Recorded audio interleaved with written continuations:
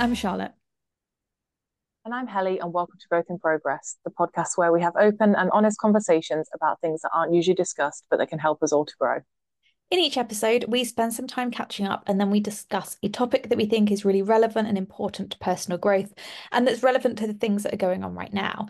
If you enjoy the episode, hit subscribe or follow on whatever platform you are listening on. You'll then find out whenever we launch a new episode, which is generally every Wednesday.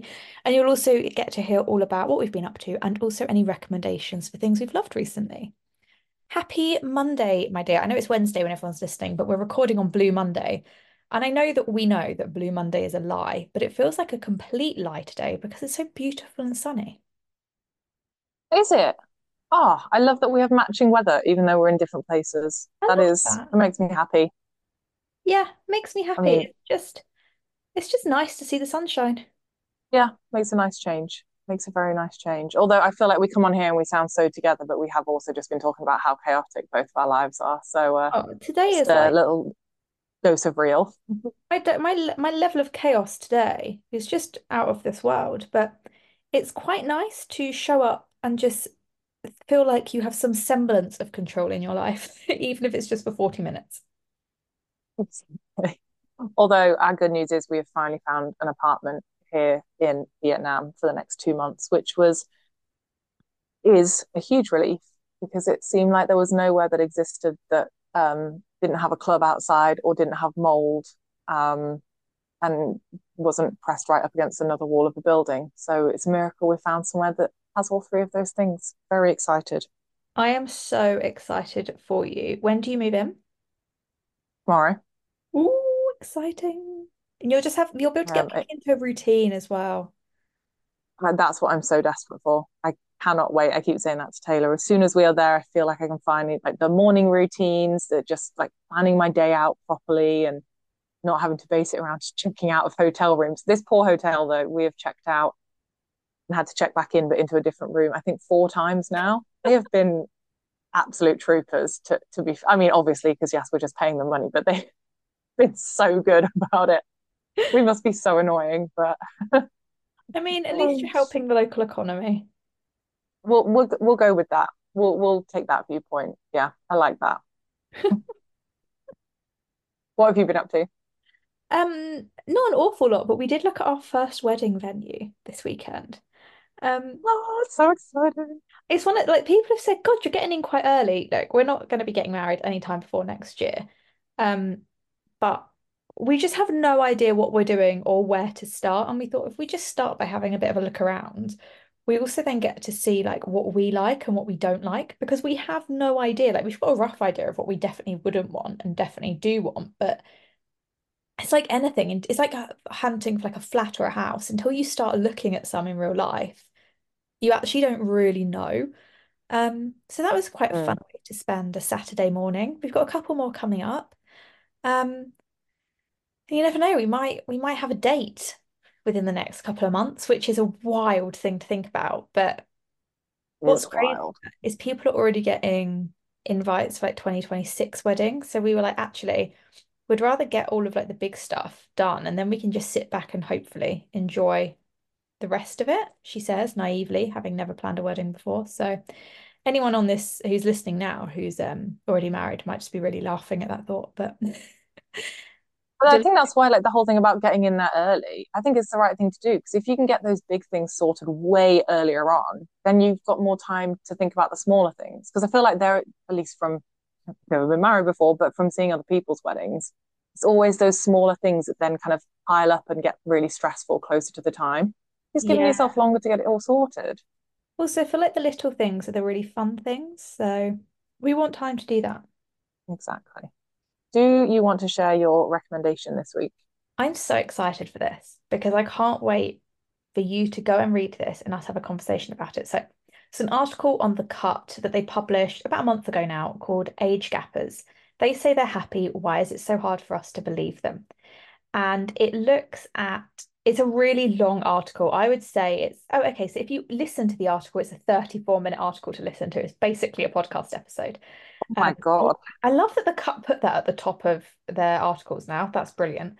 Um, but essentially, it looks at a really wide range of age gap relationships And why is it that as a society, we really struggle to not judge and not assume that people are unhappy, that there's like an unbalanced power dynamic, that they're manipulative? Like, why is it that we cannot get our head around the fact that two adults who have very different experiences and at different points in their life could actually be the perfect match for each other? It is a brilliantly balanced article and it doesn't come to a conclusion per se. What it does is speak to lots of different couples and get their takes on it. And it's really interesting because it does confront those biases that I think a lot of us have of, oh God, but like, what do you have in common with someone who's 15, 20, 30 years older than you? So and so's only in it for the money. So and so is like really naive because they're going to have to care for their partner. Like, it's really interesting. And actually, those perceptions a lot of us hold are directly addressed by the people in those relationships. And it basically just goes back to that thing of like, you should never really judge another person's relationship because you never know the truth behind it. You never really know what's going on behind closed doors. Like, you could be the same age as someone and be in a relationship where there's a really manipulative power dynamic. There's always going to be some difference in power dynamics in relationships because human beings are all different. It is fascinating. It also touches on the Leonardo DiCaprio age gap relationships thing, which I know we've discussed before. It talks about age gap relationships with celebrities throughout the last however many decades. And it raises some really interesting points. A really great one if you want to kind of challenge your own perceptions on things as well. I would really recommend it. Sounds so interesting. And before you even brought up the celebrity bit, I was going to say, like, I definitely have some like preconceived ideas about age gap relationships, and it 100% comes from how certain celebrity age gap relationships have been portrayed in the media, or how we, I guess, hear about their relationship, especially if there's been a relationship breakdown. I feel like then the way that it's reported on, or whichever side is shared or interpreted, I feel like that has had such a huge influence on how I like perceive maybe like a 20-year age gap or a 30-year age gap Yeah. or something.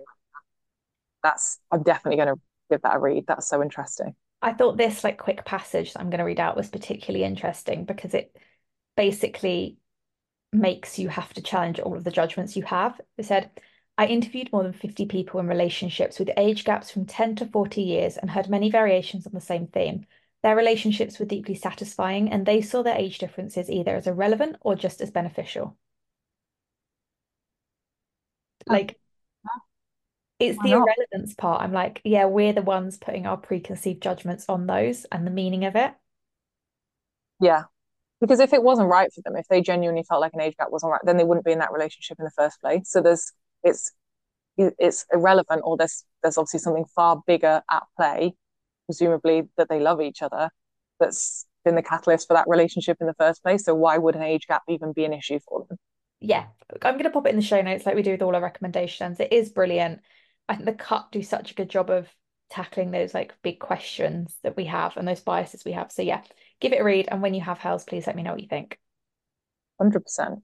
What is your recommendation? Mine is quite a serious one, and I actually think I voice noted you about this a couple of months ago. It's a book called All the Young Men by Ruth Coker Burns. Oh, I think And you did because I want to read this, but I keep like I don't ever feel like I'm in the right headspace for it. yeah, it is a very, yeah, you've got to be in the right headspace. It's a true story about Ruth Coker Burns, who in 1986 she visits a friend who's in hospital for cancer treatment, and while she's there she notices a door that's painted red, and the nurses are drawing straws about who should go in to tend the patient. She goes in to see what's going on and basically learns that the young man in the room is dying of AIDS. So she goes inside this quote quarantined area and sits with the man and basically comforts him in the last moments of his life, because no one in the hospital would do it. No one would go into this room.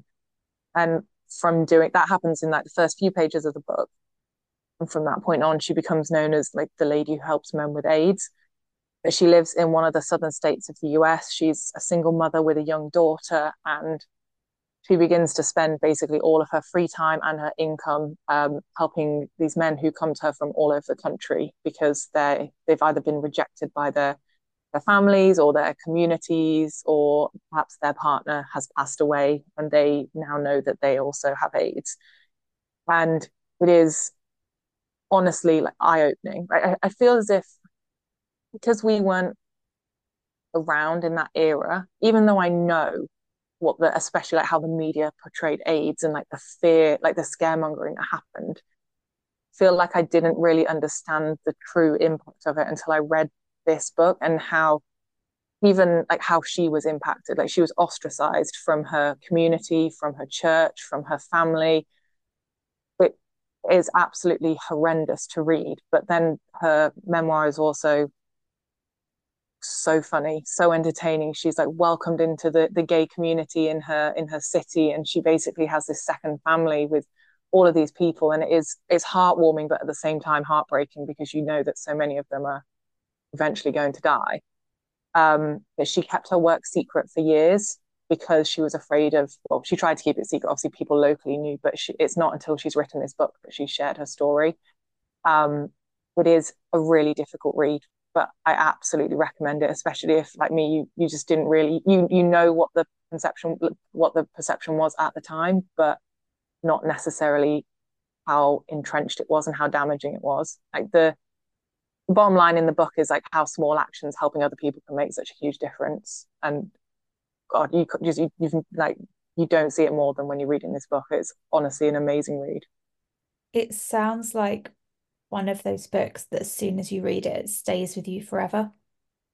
And that Yeah, the people involved, like you never forget them. I think, like you said, we obviously know that the public perception of AIDS and HIVs in the 80s, HIV in the 80s and the 90s was awful. There is still a huge stigma today, but it was all rooted in a real lack of homophobia and racism, obviously, but fundamentally a lack of understanding.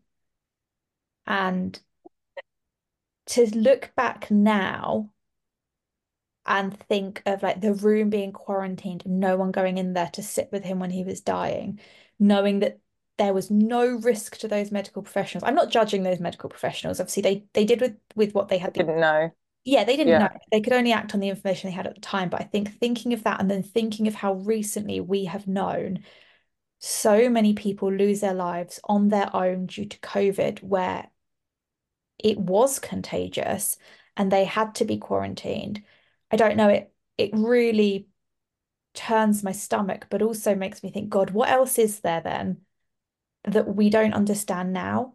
And we hold those judgments against people for. And we're going to look back in however many decades and go, God, we just didn't understand.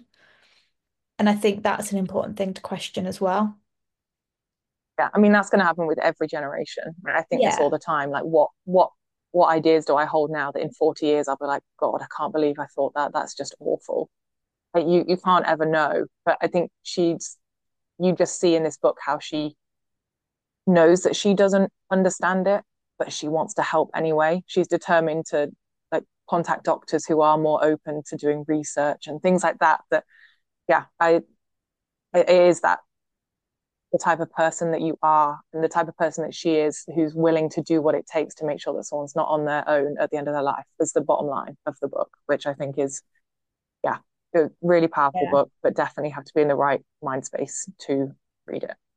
Yeah, it's on the list. And I do want to read it. I think it sounds incredible. So one for Mm-hmm. this year.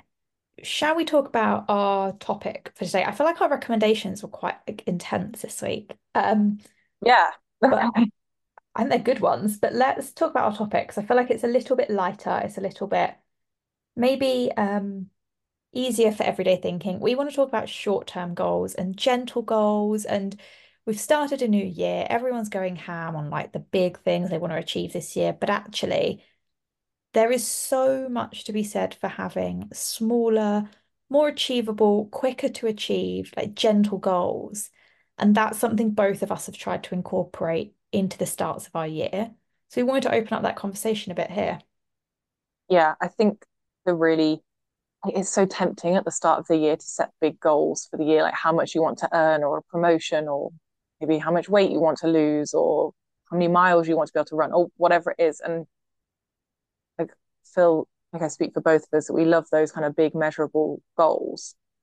But I think gentle goals are more about getting into a like quote unquote better you state without adding more work or stress to your plate. Yeah. I I feel like, I mean, I don't know about you, I feel like probably pretty similar boats, but after the end of last year, I haven't bounced back to where I was at the same time last year. Yeah, And I agree. think you can't implement those bigger goals until you've got those short-term gentle goals that take care of you first, like building a foundation.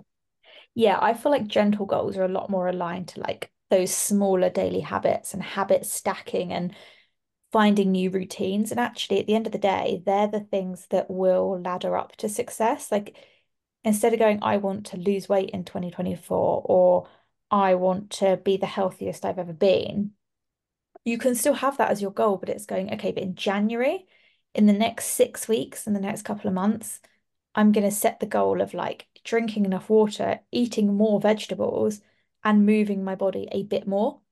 And so it doesn't feel as terrifying. And there's a lot to be said as well. Like when you set a big goal, I don't care who you are, you're going to have that imposter syndrome. You're going to have that negative self-talk that tries to creep in and go, you can't do this. But if you've set smaller, more achievable goals, you slowly start to chip away at that narrative because you have concrete evidence that actually, yeah, you can achieve it. I think that's the only reason now that I feel more comfortable setting bigger fitness goals is because I've got 2 years of evidence of me chipping away at like being able to get a slightly better score in spin or lifting a bit more in my shoulder press and all of those other things. It's because they've been so broken down that the narrative has had to change in my head. Yeah. And I think it's also how you want to perceive those smaller goals, because if you make big goals saying, I don't know, at your job or something, it's often smart goals and it's how you break them down. But I feel like when you approach bigger goals that way, it's more the milestones to get you there. It doesn't really treat those smaller steps as goals within themselves. And I think you're absolutely right. If you can make those smaller steps the next goal that you're heading for and the next goal that you're heading for, stakes are lower. Each time you hit that marker of success, you get that boost of self-confidence. And it's like the proof that you can do it. And it's the proof that you can take that next step towards the next goal that's gonna, yeah, take you up that ladder to where you want to be. I do think it's not that you can't use these smaller goals to get to the bigger goals. I do just think it's treating those smaller steps not just as stepping stones, but actual achievements in themselves. For sure. And see, when you see it as an achievement in itself as well, I think it helps with that adrenaline hit, doesn't it? Like, and that's what we need. Like, as human beings, we fundamentally need that. And it's not always easy to get hold of. So it's a nice way to do it like that. And it also allows you to have that level of flexibility for when you change as a person, because who I am now, like who both of us are now, is not who we were 12 months ago. And if we only focus on the really big overarching goals and we don't think about like the smaller things we want to achieve, it's far harder to flex and reprioritize because we're just thinking big picture. If we think about the smaller picture, we can say, actually, yeah, I think the end of last year for both of us, for different reasons, really hammered home the importance of like slowing down and taking time for yourself. And I think if you had told us 12 months ago this is what we were saying now, we wouldn't have really thought it were true. But that's the beauty of Yeah, it, right? Because we have been able to have that reactivity and that kind of reassessment because we're not just thinking about the really, really big goals. We'll still get there, but just the path we're going to take is a little bit different. yeah, yeah. I mean, I definitely say like that change in priorities and shift in, I guess, what I see as important has I don't know, has shown me exactly that, that not everything has to be about those big successes or the big numbers or the big milestones. It can be slowing down, making more time for yourself, being more intentional about what you want your day or your week or your month to look like. Mm. And I think there's also something in there as well. about having those small goals that stack up also really supports that like long-term discipline towards things. Like it, they are so fundamental in that 1% progress each day Yes. that it is like that evidence that you have the discipline. It like gentle goals aren't soft goals. They aren't lesser or pathetic goals. They, if anything, are showing the discipline that you've got towards, I guess, a more holistic approach to goal setting rather than just when I hit X income or when I get that promotion, then I've reached success. Yeah, that's a really good point. And they're not soft goals. And I think that's actually why I never wanted those more gentle and smaller goals, is because I equated it with being softer, being easier, not being challenging enough, not actually pushing forward growth. And that's such a narrow-minded, naive approach to have to it, because that isn't the case at all. Like setting yourself the task of doing something differently every single day and doing it every single day is challenging, because you're Mm-hmm. probably not going to do it every day. You're going to trip up and you're going to have off days and stuff. And then you've got to get back on the horse and do it again and try again. And actually, that is not easy. If it were, I think everyone would do it and would all be perfect. But it is difficult just in a completely different way. It goes back to what we've said before about the whole like pick your hard. Like having a Yeah, really, really big, scary goal is hard, but it's still challenging to have smaller goals. It's just challenging in a different way. yeah. And I do think again it's how you want to perceive those goals. Like you might have a goal that you want to launch a new business in 2024, but the gentle goal around that could be letting go of perfectionism because the chances are Yeah. maybe perfectionism is holding you back or negative self-talk is holding you back. And in the same way that I don't know, maybe you have a goal that's to read 50 books this year. That's a lot. That's a book a week. Maybe a gentle goal could be reading 10 pages every night. It doesn't it doesn't have to be just this one huge goal, but there can be other smaller things. Like, I don't know, another gentle goal could be setting healthier boundaries or scheduling in rest so you actually have the energy and the focus when you need it at work or when you're spending time with people. Or, I don't Mm. know, things like that. That you don't necessarily see them as a goal in themselves, but they can potentially have a huge knock-on effect to something that really is a big goal or priority for you. One thing I started doing, I would say probably like end of last year, September, October time, and I definitely let slip over December and also last week. Um, but does make a huge difference is having the goal of like doing a Sunday checklist, like a Sunday reset checklist. There's four things on the list. They're very straightforward. It's diarize my workouts, because as soon as they're in the diary, you are more likely to do them. You can't have that excuse on Friday night of going, oh crap, I've had 5 days of the week, I've not worked out yet. I can't reach my goal of 4 workouts this week because there's literally not enough time. If you diarize it, it's easy to keep it to it. Then I've got one about planning my outfit, so I just remove some stress in the morning. One about planning meals, again, remove some stress, focus on like health.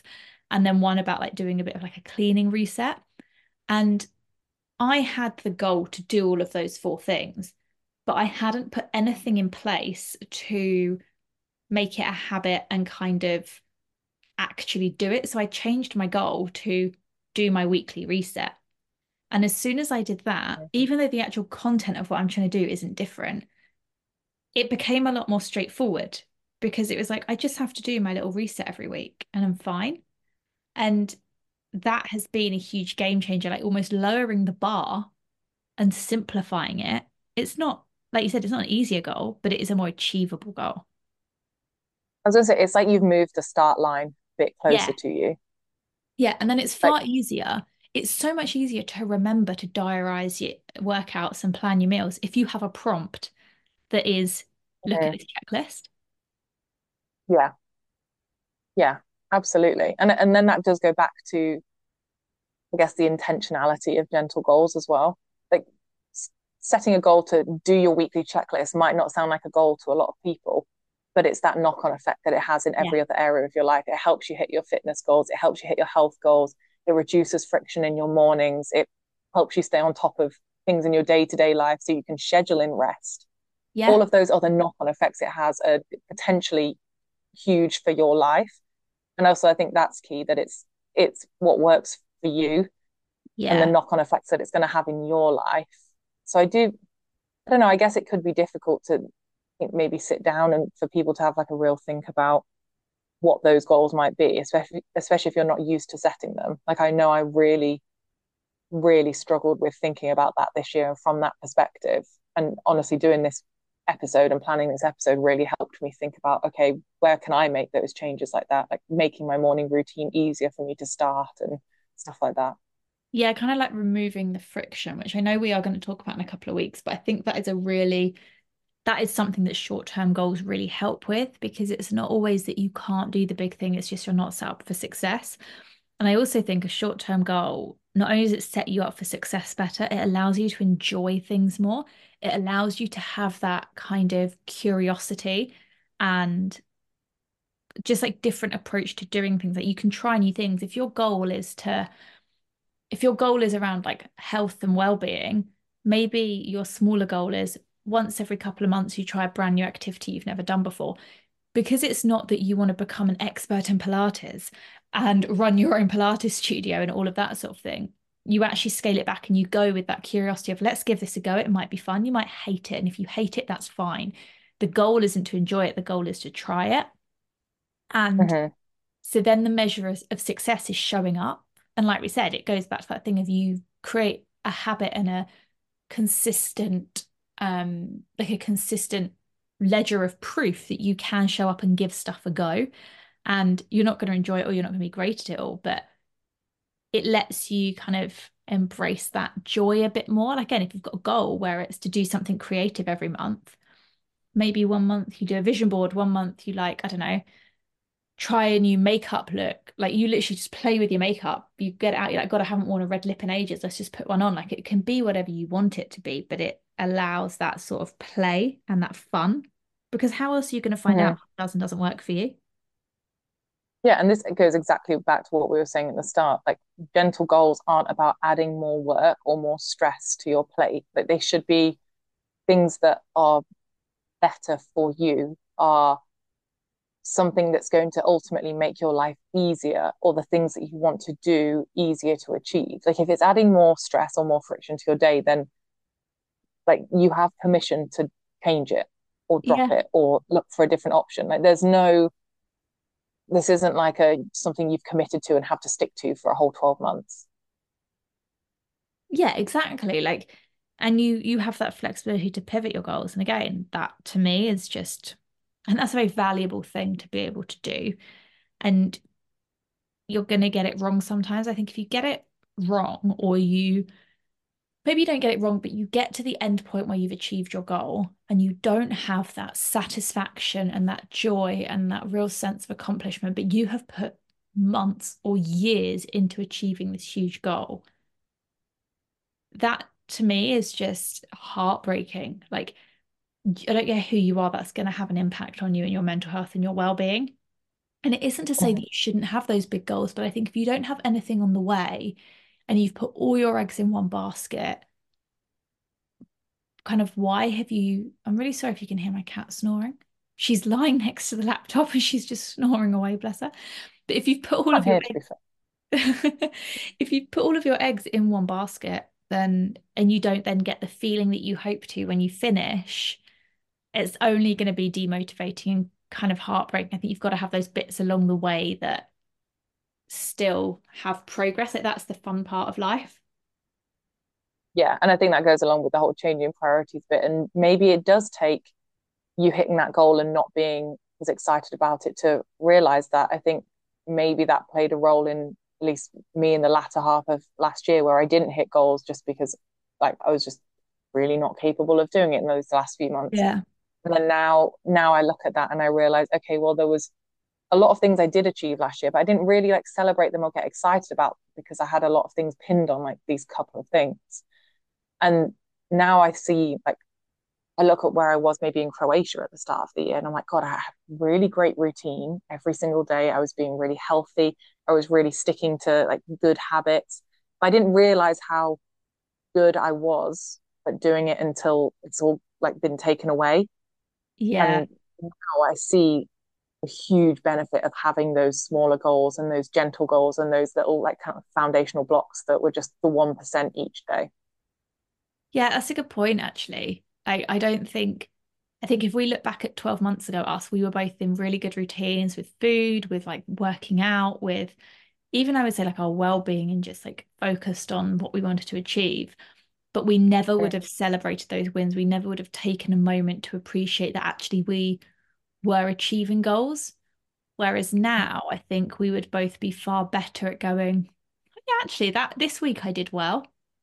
Or Yeah. in this one area, okay, things didn't go to plan, but like look at what I did there. And there is so much value in that, especially like this time of year. Let's be honest, if you're listening to this in real time and it's the middle of January, then, or you're just in the middle of winter, wherever you are, let's be honest, like no one has ever set goals at this time of year and been like hyper motivated for the whole time. Like I love a January reset. I love setting some goals, getting into that mindset of the new year, but it's the hardest time of the year to do it. Let's be honest. Like when it is cold Hmm. and it is dark and your brain is literally evolved to say, do not go outside, do not go out in the dark, it's always going to be harder. And actually, I think if you can set smaller goals now, then sure, in the spring, summer, maybe you can reassess and kind of pick some bigger things that you want to focus on for a shorter period of time. But it's almost like don't set yourself up for a failure or like don't make it harder than it has to be right now.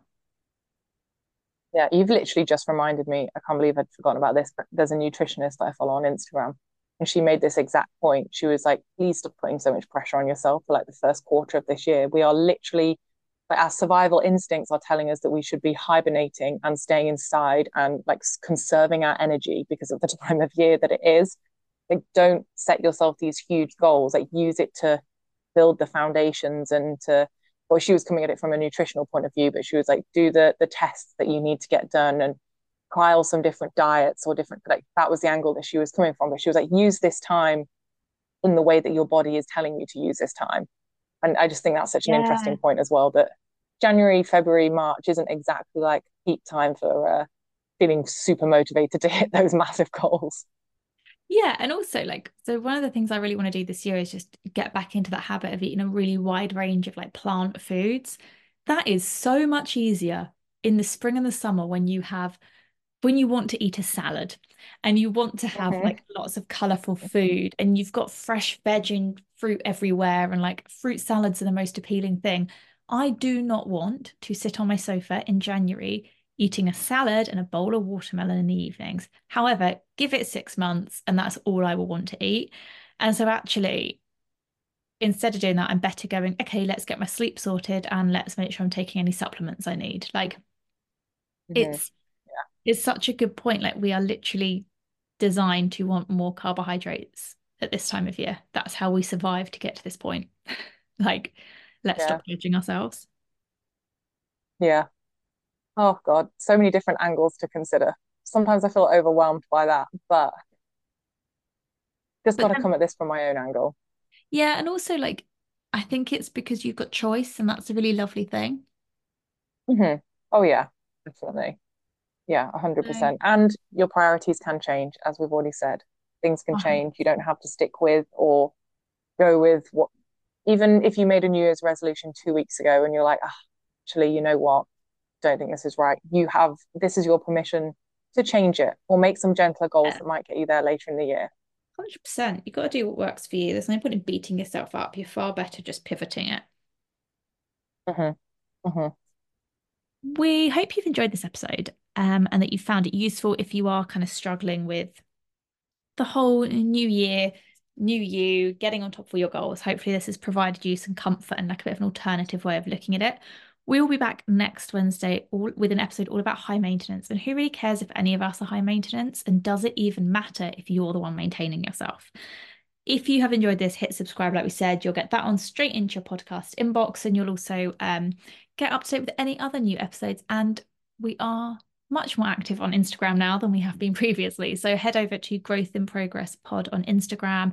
We're sharing some recommendations over there and some other just positive little posts. So we hope to see you there.